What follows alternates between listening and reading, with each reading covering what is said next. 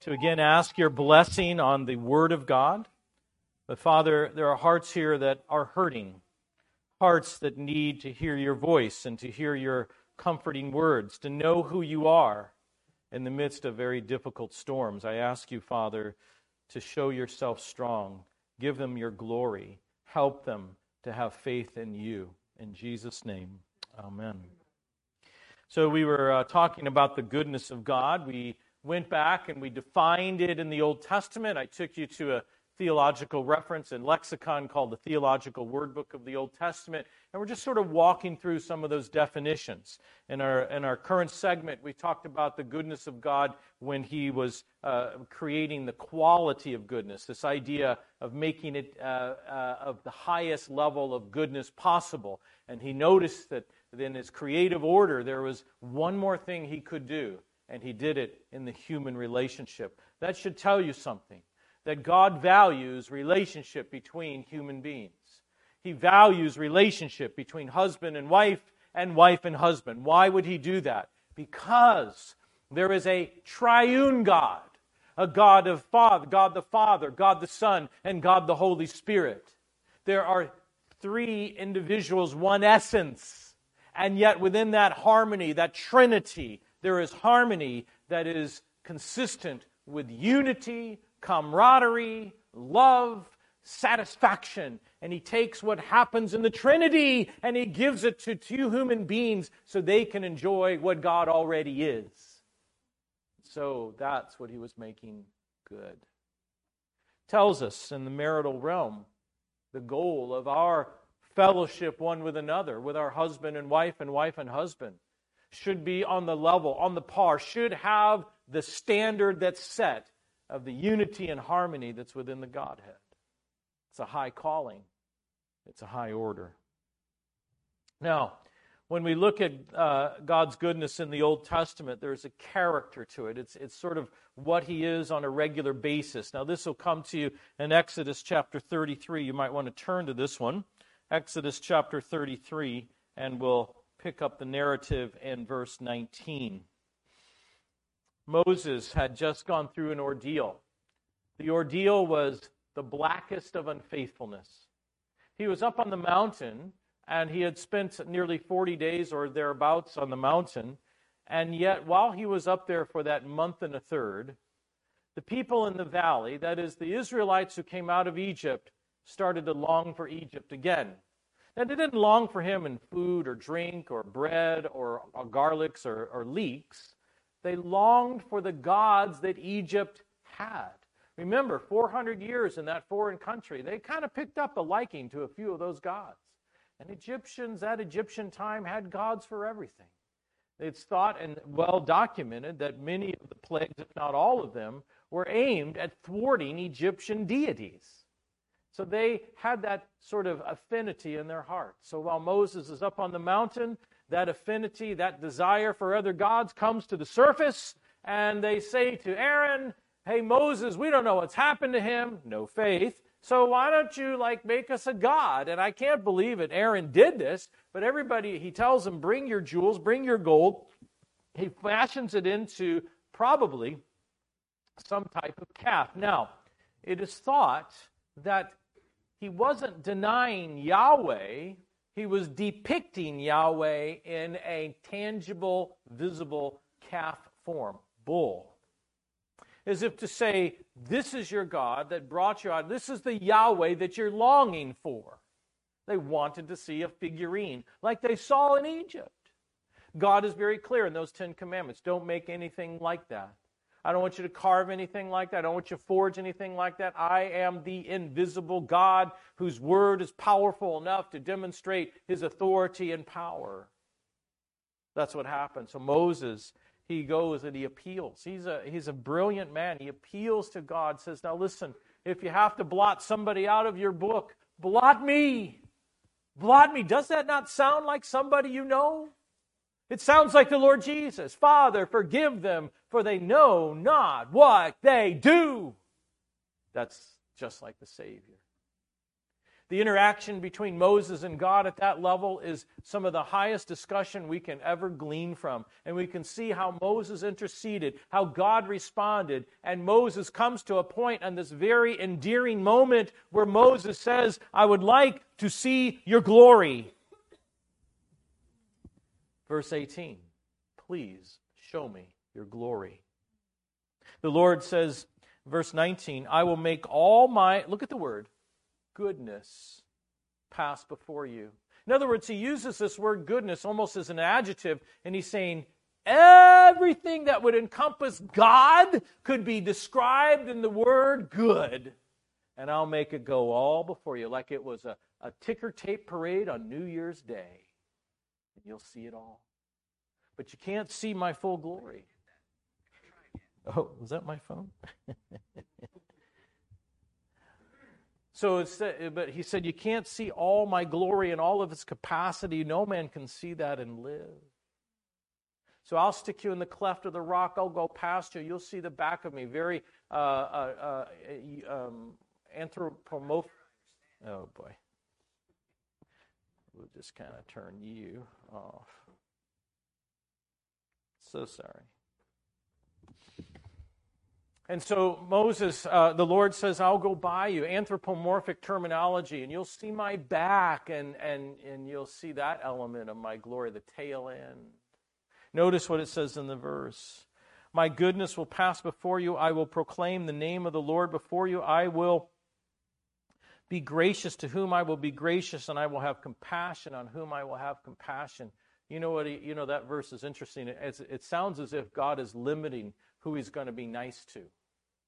Did you know that in the book of Romans it says, I have brought everyone under the conviction of the law so that I might have mercy on all? It's not because God's picking and choosing. It's because God wants everyone to be indicted so that he can give mercy to everyone. You know what we call that? Goodness. That's just old-fashioned, pure, unadulterated goodness. And I am a recipient of that goodness when Christ died on the cross for my sins and rose again. That's the goodness of God. It doesn't get any better than that. It's goodness. Now, turn over to chapter 34, a chapter later. It comes to the moment when it's time to show Moses his presence. Verse 6, and the Lord passed before him, Moses, and proclaimed, the Lord, that's Jehovah, the Lord God, Elohim, merciful and gracious, long-suffering. This is totally different than the neo-atheist, isn't it? Abounding in goodness. The word goodness there, actually in this case, has the concept of hesed. That God is so about keeping his covenant of mercy, he will be loyal to you to the end with his love. That's his goodness. Loyal to you to the end. Have you ever had somebody betray you? Oh, that's a knife in the heart. It goes through to the back, right? Someone betrays you. You thought I thought I was your friend. The psalmist writes about that. I dwelt with one I thought was my familiar friend. We ate together. We drank together. We had fellowship together. We talked. We laughed. We joked. We went to the ball game together. That's a loose translation that's in the Hebrew. You can't see it all the time. And yet, when that betrayal happens, all of that camaraderie, friendship, is like a lie. Oh, that hurts so bad. It's awful. God is saying, I am totally not that. I am committed in my love for you. It will never, ever, ever leave you or forsake you. You can trust me on that one. I am the faithful and true witness. That's what he says. So are you at that point in your life where you feel like this love and this loyal love of God, his goodness, an expression of his goodness, is maybe growing thin for you? I want to remind you what God says about himself. I want to remind you that the loyalty of God's love is not in jeopardy. It's not waxing and waning, and it will never, ever diminish. The passion of his heart for you, the jealousy he has for you, will never diminish. It will always be full on, all the time, every time. God is good all the time, and all the time, God is good. Or you could say it this way: God is loyally loving all the time, and all the time, God is loyally loving. Oh, let that wrap its arms around your soul, my friends. For I think that many of us are on the edge of the cup, aren't we? They're on the precipice of doubt. We're on the cliff of despair. And we need to know our God. We need to hear, because right now, all those complaints and all those voices and all this rationale that puts God in a wrong position is so heavy upon our hearts. No, I refuse to believe that, because the Word of God is exactly the opposite of the lie of Satan. So I call upon us today to reinvest ourselves in the very words of God, not because we're holding to some ancient document as if it has magical powers. It's because that document was authored by the King of Kings and the Lord of Lords, and he's trustworthy. That's what I want you to see. That's what he was showing Moses, his loyal love. I love all the things that he says. I tried to put them behind me on the board. Merciful, gracious, long-suffering, abounding. Notice that word, abounding in goodness. Only time it's associated. And truth, keeping mercy for thousands. Oh, listen, beloved, this God of yours, there is no other God like him. There is absolutely no. This is how he describes himself. Now, what about the New Testament? Don't you love that graphic? Here, I'll do it again. That's so cool. All right. Luke 18. Let's go to Luke 18. All right. Now my goal. Now, what time are we supposed to finish, my friend? 10 up? You giving me till 10 up? Oh, praise the Lord. This is good. This is good. All right, Luke 18 and verse 18. Now, this story is about the rich young ruler. And the rich young ruler came to the Lord Jesus, and he really said something quite interesting. He says, Now, I can just see him. Rabbi, I have a question. I've heard you teach. I've heard you preach. I've been in the synagogues, and I have a laser mind for these things. I am an attorney. And I have a question for you. Good teacher, what shall I do to inherit eternal life? You got to admit, a very perceptive question. The guy is smart. Jesus says, why do you call me good? Why are you calling me good? This is the word in Greek. There's several words, but this is the one used for here. It's agathos. There's another word that's quite similar to it, kathos, right? But we'll look at agathos. Agathos means good in character. That's what he means. Good teacher. You're just not a good teacher because you can teach so well and we understand everything. You actually back it up with a life. That's what he means by good teacher. He says you love the audience that you're ministering to. You love the people that's hearing your words. You are the best of persons. You fed the 5,000, and actually it was more like 40,000, maybe 50,000 that day, and the rumors were all over the place. And then if that wasn't enough, you fed another 4,000 in the Decapolis, and again, probably 5 times as much, maybe 30,000 people. You see, you're a good teacher, not just in your technique, not just in your style, not just in your parables, not just in your illustrations, but as an individual, you are a good teacher. You're virtuous, you're upright, you're respectable. And Jesus says, listen, you use that word good, but you need to understand something. Only one person is good, that's God. What is Jesus saying? I am God. If you're going to use that title for me, you need to understand that it's really a title of God. So he doesn't rebuke him for the title. He's saying if you're going to use that title, then you are actually understanding something very significant. I am deity in the flesh. That's what he didn't want to believe. That God was talking to him face to face. And then, of course, he goes on to describe the things that he should keep. And the lawyer says, well, I've done all those things from my youth. One thing you still lack, verse 22, sell all that you've had, Sell all that you have and distribute it to the poor, and you will have treasure in heaven, and come and follow me. Now, what was he saying? That you can work your way to heaven? No. He was identifying the tripwire in his life. The tripwire, the bugaboo, the issue of his life was not that he was keeping a lot of moral things of the Ten Commandments. It's that he wanted things. He was covetousness. He was materialistic. And he says, you love that so much, you can't love me. So if you're going to actually come to God and see eternal life, you're going to have to get rid of that which you love more than me. And that's what's keeping you from eternal life. It's not an action, it's a disposition. And that's what you have to get away from now. Look at what happens next. But when he, the lawyer, heard this, he became sorrowful, for he was very rich. And when Jesus saw that he became sorrowful, he said, you see that? The sorrow of this man touched the heart of the Savior. That's his goodness.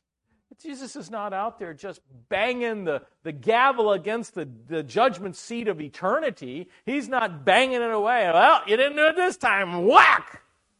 He's got this great, gigantic heart that reaches out to the deficiencies of mankind. You know what we call that? We call that goodness. And I am personally recipient of that every day I take a breath. Now, we need to track this in the New Testament a little bit. All right, the goodness of God in the New Testament. This one, you should understand, the goodness of God is theocentric. It focuses on God himself, which Jesus is saying he is. All right, those cross-references, Matthew 19:17 says the same idea as Luke 18:18. But look at 3 John. Look at 3 John. We don't go to 3 John very often, except when you're trying to have a short message. All right, I never have short messages, so I don't go there very often, but listen to this. Beloved, for 3 John 11, sorry, I'm using my iPad, so it's a little faster. 3 John 11. Okay, good. Beloved, do not imitate what is evil, but imitate what is good. Oh, okay, all right, I think I can do that. Why? Well, look at the next clause. He who does good is of God, but he who does evil has not seen God. That's very similar to the language he uses in 1 John about the word love. You know, you should love, because if you don't love your brother, it's very hard for you to say that you're of God, because God is love. Very similar parallel idea. You should do good because God is good. And in fact, if you do evil, then one thing is for sure, you are not of the kind of spiritual DNA of God's goodness that he is. So you should understand this goodness of God is just who he is. It's his spiritual makeup, his DNA. Now, I'll go through some of these somewhat quickly. Of course, Mark 10:17 talks about him being a good teacher. Hebrews 10:17 talks about the high priest of good things. You'll notice the word good is associated with so many features, facets, and functions of Jesus Christ himself. The high priest of good things. What does that mean, good things? High priest of, how does that work? Well, let me see if I can explain it. Do you remember this Day of Atonement, Yom Kippur? It's Leviticus chapter 16. Now, on this day, you had one day a year, it's in the fall actually, and the high priest would change his clothes. Normally he's got the ornate gold-laced embroidered stuff, and you could see him a mile away. Oh, hey, there's a high priest. He's got the thing on his head, that kind of guy. But on this day, he puts on white linen. White linen. He would blend in with the crowd, a normal guy. On this day, he would go into the Holy of Holies. So the tabernacle facing east would have the first compartment, which was the holy place, which had the table of showbread, with the bread on it, and then the menorah, the 7-armed candelabra, and the altar of incense. And the altar of incense was very important. Only the priests were allowed to burn incense. No one else. King Uriah tried to do that. He was violently opposed by the priest, as he should have been according to Numbers. And then you had this curtain, and this curtain had embroidered on it cherubim. And on the other side of the curtain, you had the Ark of the Covenant with the angelic cherubim or cherubs facing each other, looking down on the solid piece of gold which they were part of. So you think about what he's saying. He's saying, you come into this place and you can minister there, but to come into my presence, the cherubim stand like guardians of Buckingham Palace, so that if you want to breach into there, without the right mechanism, you will be put to death. Remember, the cherubim held a sword that went back to the Garden of Eden. They were there for a purpose. They were guardians.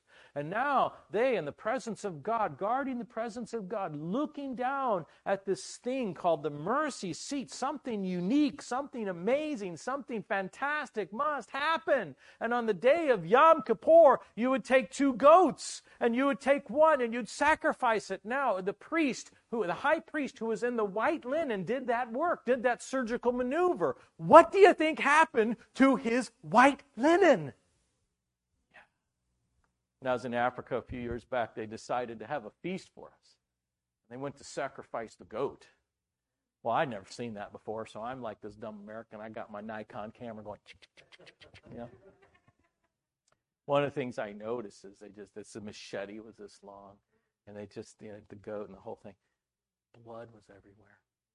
That guy who was involved in sacrificing that animal for our dinner was covered in blood from his fingertips, his chest, all the way over to the other side and down part of his legs.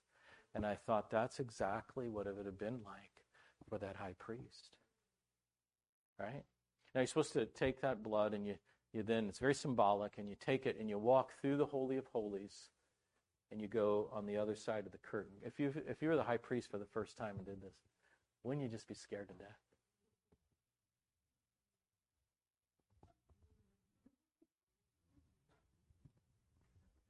You go in. Now, you're supposed to put it on the Ark of the Covenant 7 times. It says you sprinkle it on and before the Ark of the Covenant 7 times.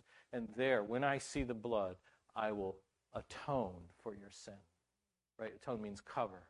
That's very picturesque because you've got the Ark of the Covenant. You've got the solid piece of mercy seat, the solid gold that totally covered the opening to that crate, and the cherubim looking. So what are they looking at? They're looking for the blood, okay? That's what they're looking for. And when that blood is there, the cherubim, who are guardians of the righteousness and justice of God, stand down. They stand down and let that seat become a seat of mercy. That's the goodness of God, and it's so important because in that ark, in that box, were 3 things which only typified our rebellion. It's the second law of the 10 Commandments, the Decalogue. The first copy was broken. You can't even have the ink of God's finger dry before we fracture the Word of God. The number 2 is the Aaron's rod that budded, and that was born out of rebellion because all these other dudes said, hey, we should actually be leading. God says, you bring a stick to the Ark of the Tabernacle, and the one that buds overnight, that's my man. God already knew the answer. Moses knew the answer. Aaron knew the answer. Everybody else was denying the answer. And so God made Aaron's rod bud. Now, it was in that crate, a darkened box. I don't think the buds failed. And then there's the jar of manna. How did we get the jar of manna? Well, one day God rained down this thing, and it was like a little angel food on the ground, and we just picked it up and ate it. No. The way you got the manna is because the people said, God can't provide bread in the wilderness. That's like, we're just going to die here. If he just took us back to Egypt, we'd at least die with garlic. See, it was rebelliousness.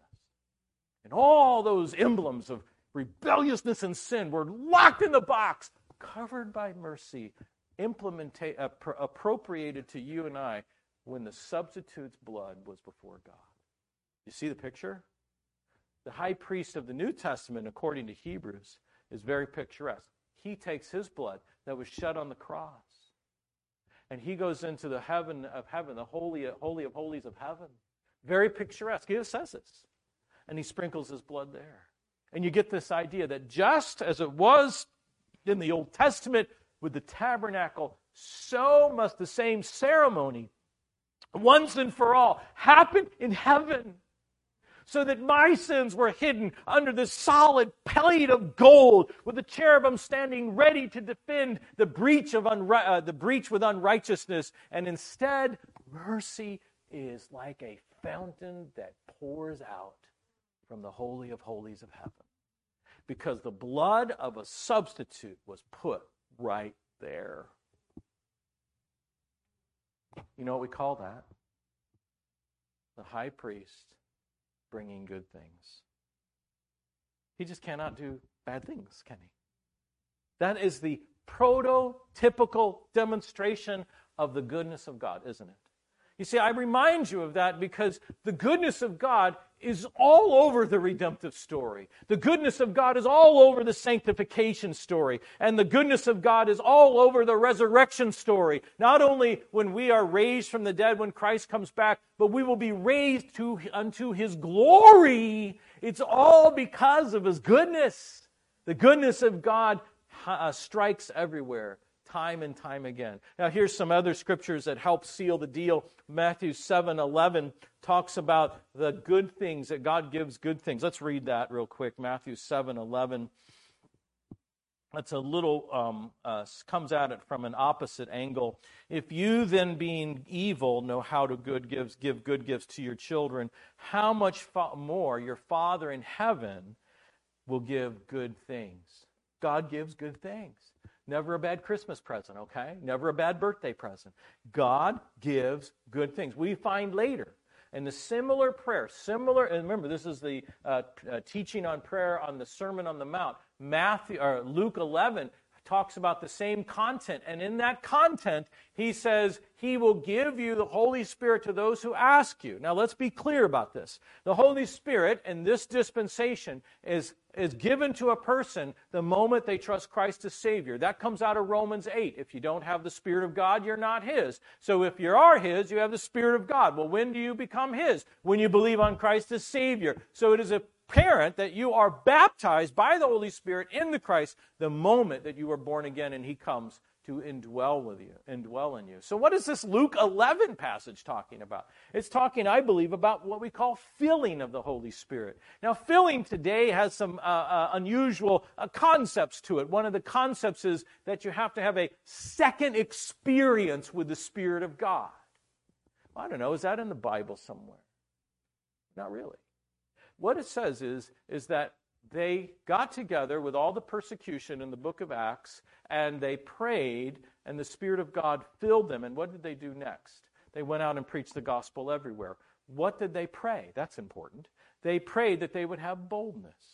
So it appears that the filling of the Spirit of God, based on that example, is that when you ask, God will, in a unique, perhaps inexplicable manner, empower and strengthen His people to do what they've asked Him to help them do. Now that fits, because when you go to Ephesians chapter 5, verse 18, he says, and do not be angry and give place to the devil, but be filled with the Spirit. Now it's this author, he's Dwight Pentecost. If you're named Dwight Pentecost, there's a high chance you're going to be a Christian. You know what I'm saying? Right? I mean, I would, when you like that in Pentecost, my name is Pentecost. I was there. Anyway, Dwight Pentecost writes this book on the Holy Spirit. It's a really good book. And in one of his chapters, he talks about this Ephesians 5:18 thing. And he says, Ephesus was a seaport town. And so they used the word filling when they would put the vessels out on the Mediterranean Sea, and the wind would come across the Mediterranean Sea, the breeze, and it would catch the sail, and it would be taught at the command of the wind and the direction of the captain. And he says that's this idea that the sail of your soul is filled with the energy and power of the Spirit of God, the wind, that the master captain of the vessel, Jesus, then positions in just such the way so that the vessel moves across the face of the earth. Very poetic, very picturesque, very accurate. And that's exactly what I think he's meaning when he says, now when you ask, will not the Father fill you with the Spirit? Do you know what I'm asking? I am praying daily that God would fill the assembly believer. Not that there's not other believers, but that's where I have been put. That we would be filled in such a way that revival is no longer a wish, but a reality. And I think we're starting to see it. I think we're starting to see it. And I've been praying for revival across all evangelical Christians. And what happens in Asbury College in Kentucky, I want it to happen at Emmaus Bible College and Tepsi and all of our conferences and all of our assemblies. There will be no non-combatants in the people of God. There will only be participants who have been filled, yielded to the Spirit. I don't know. It's just me, maybe. But I'm pretty sure the Lord agrees. All right. It says in Romans chapter 3, verses 7 through 8, that His glory is good. His glory is good. What in the world does that mean? I mean, think about it. We have notable athletes, and they win, and we go, oh, can I touch your stinky jersey? Right? You know, we have a commercial like that back at home, you know. I never washed Patrick Mahomes' jersey, and curl falls over. You know, that's our mundane, dumbed-down, stupid depiction of glory. But God's glory is different than that. God's glory is the kind of thing that you want. God's glory is the kind of thing that is overwhelming in its depiction. You see, God was glorified long before the worlds were made. Jesus said, glorify me with the glory that I had before the worlds were made. There was a uniqueness within the Godhead that was just absolutely brilliant. Everything was perfect. Everything was right. Everything was balanced. Everything was in tremendous array. Why would you ever create a planet and give people a choice where they could choose to reject you and compromise your glory, which actually did happen? And the glory of God was stolen on this planet when Satan got mankind, the glory of God, to come to his side.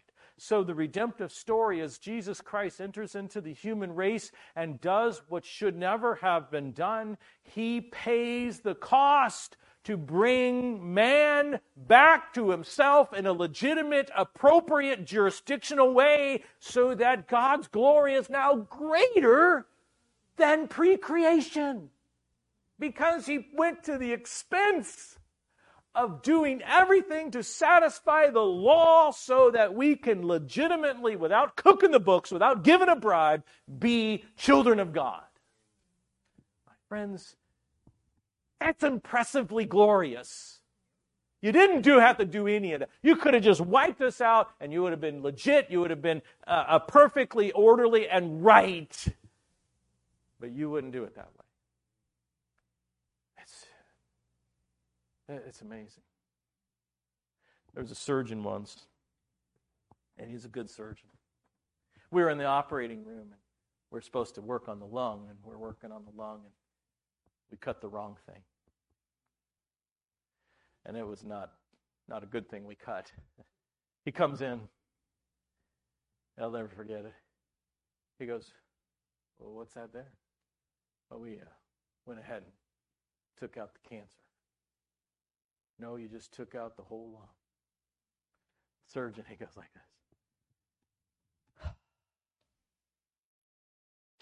I'm just going to have to sew it back. 5 hours later, he sews that lung back in place.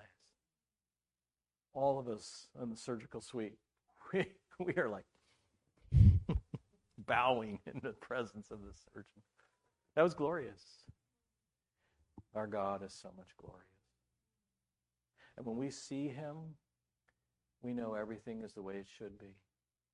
When we see Him and recognize His glory, we will say, this is good. Now, I want you to think about this. Temple of the Old Testament, that was the one Solomon built. And it was a beautiful structure. And the glory of God came down so that the priests could not do their job. That gets destroyed by Nebuchadnezzar.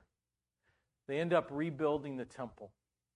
Ezra's involved, Zerubbabel's involved, Nehemiah's involved. And after it's done, the men who could remember the temple 70-odd plus years ago cried. And they said, it's not quite as ornate, beautiful, and brilliant as the temple Solomon built, the Lord says, don't cry. I will put my glory in this place so that it will be more brilliant than the other place. Do you know what we're called today? Temple of God. Now, we're not replacing Israel. No. We're a new entity. But the same terminology has imagery to the Old Testament. And what he's saying is, I can put my glory in the temple today so that it will be more glorious, not just than Zerubbabel's temple, and not just more glorious than Solomon's temple, but it can be the most glorious temple of all creation, because my glory will more than abundantly fill you. That's what I want. I would call that the definition of revival. I would call that goodness. Because look at what it says. It says His glory is good. His will is good. Romans 12 verses 1 and 2, that you may prove that the will of God is good, perfect, and acceptable. That the will of God is good. When my little girl was in the hospital having appendicitis and all the complications, she would say, Daddy, I wouldn't do this to my little girl. Why would God do this to me? I'm His little girl. That's a moment when you go and you cry in the bathroom because you don't have an answer. And I ask God the same question. Man, I'm impressed at her little faith. She believed God. It's hard to believe that God's will is good at that point, isn't it? The only way you get there is the previous part of the verse of Romans 12, 1 and 2. I beseech you, therefore, brethren, by the mercies of God, to present yourselves a living sacrifice, your bodies a living sacrifice. Totally getting off the throne. That's the only way you're going to see the goodness of God. When the neo-atheists claim God's will is a farce, it's because they haven't submitted to God in totality. Of course they're going to be biased. Of course they're going to come to the wrong conclusion. It is only the Christian who is surrendered in full to God, in which you will see the goodness of God. In which you see His will is acceptable. It's the only thing you'd want anyway. And it's perfect. It absolutely brings things to completion and maturity. That's the only way you get there. Make no mistake, if you're rebelling, resisting, stubborn against God, you won't see His good, acceptable, and perfect will. You will see your own sorrow. You will see your own heartache. You will see your own despair. But you won't see the perfections of the will of God.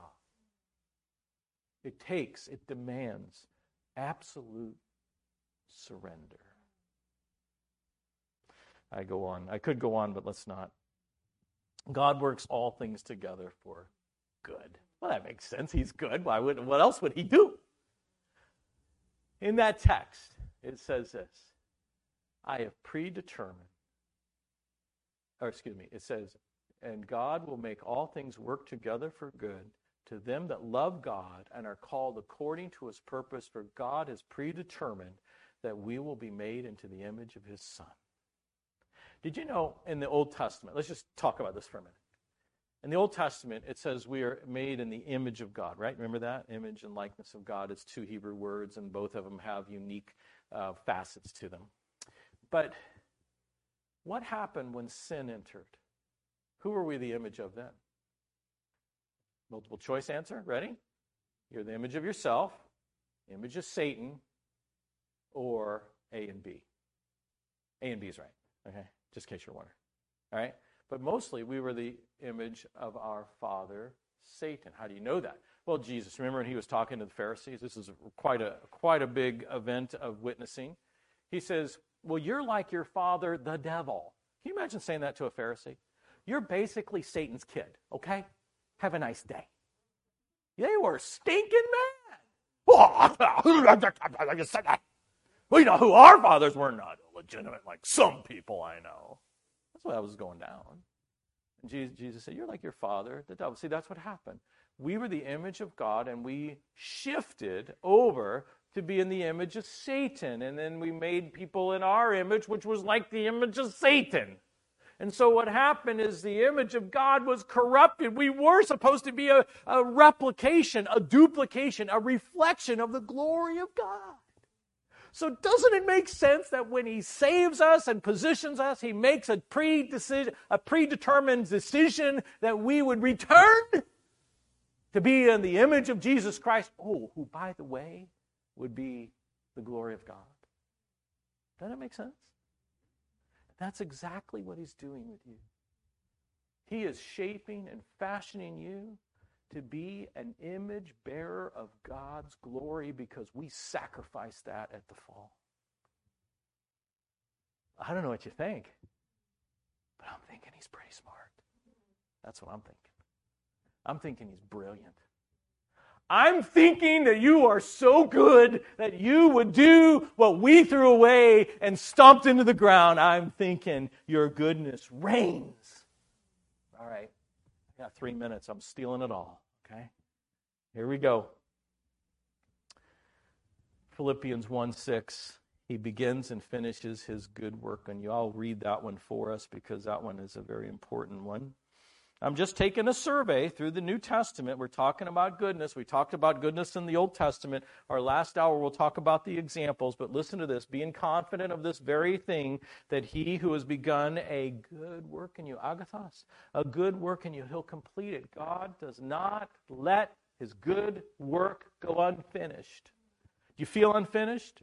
Do you feel like you're in the middle? Do you feel like you got a long way to go? I've got great news for you.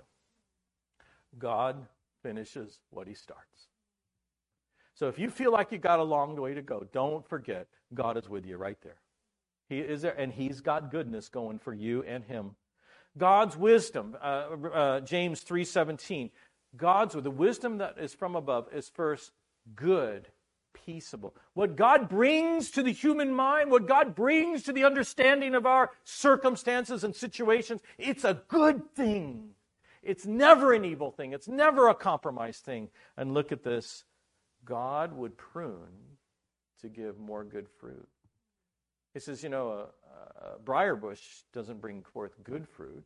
According to James, he prunes us that we, or John 15, he prunes that we might have more fruit. That fruit's good fruit. God is about bringing goodness at every single facet of our existence. All right, I have to do this last one, and this will be it. I want you to think about, I talked to you about the Old Testament. I talked to you about the New Testament.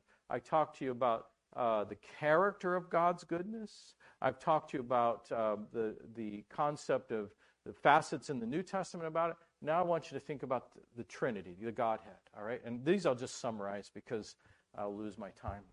Here's what I want you to think about. Is God omniscient? What does omniscient mean? I know all things, kind of like mom and dad. Kids, where are the kids? Just mom. Oh, excuse me, just mom. Just mom. What am I thinking?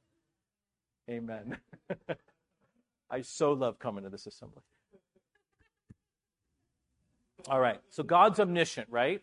All right, God's omnipotent. What's that mean? All-powerful. And God's omniscient, God's omnipotent, and God's omnipresent, right? All places, all times. Those are words coined that we see as descriptors of those concepts in the Scripture. The next few slides would prove that to you, but we don't have time to do those slides, okay? Now, you have to understand about the character of God. It's not like he's this over here, and he's this over here, and he's this over here. And, we can bounce between those things. All those facets of God, omniscience, omnipresence, omnipotence, goodness, justice, love, mercy, they're all poured into the same vat and mixed together so that all of them are present all the time and within equal distance of each other. So you can't just be good without bumping into his omniscience or his all-power or his eternity. And what that means is because of those other facets of his character, his goodness is affected by his all-knowing. So there's ever not a problem with him not knowing the right good thing to do. And his goodness is affected by his eternality. He never turns off his goodness. And his goodness is affected by his omnipotence. He uses all of his power to give good things and good situations and wholesome outcomes. And God uses all, what did I miss? Omnipotence, omniscience, all his presence. If he's eternally present, he will bring with him his goodness at every moment of time. You see, this is how we have to think about God. Why? Because you said so? No, because it's actually in the book. That's why. And so God does not fail in goodness. He takes all of his character, and it affects his goodness, and his goodness affects all of his character. And that's the God you have. He's not some ogre, not some sort of person who is having troubles with Alzheimer's. He's not the guy that sits on the corner and tells the kids to get off the grass. He's not some sort of self-centered person of Ancient of Days. He is good in every dimension possible. And he uses everything about himself to express that goodness, and that goodness affects everything about him. That's your God. That's the God you love. That's the Jesus who walked on the planet. That's the same Savior that would stop by the man who was full of leprosy, reach down and touch him, saying no words, but speaking with his hands and whispering in the man's ear, I'm so willing. If you're willing, Lord, you can make me clean. Jesus, I'm so willing. Goodness. Boy, that would have shocked me that way. Don't touch him, no. Jesus just pulls the sinner to his ear and whispers into his soul. He did that to me. He's done that for you. All right, let's close and we'll break and come back. Father, there's lots of things to say, but really the most important thing is what you have to say. So take all this like clumsy word business and let the people of God hear your voice and no one else's. In Jesus' name, amen.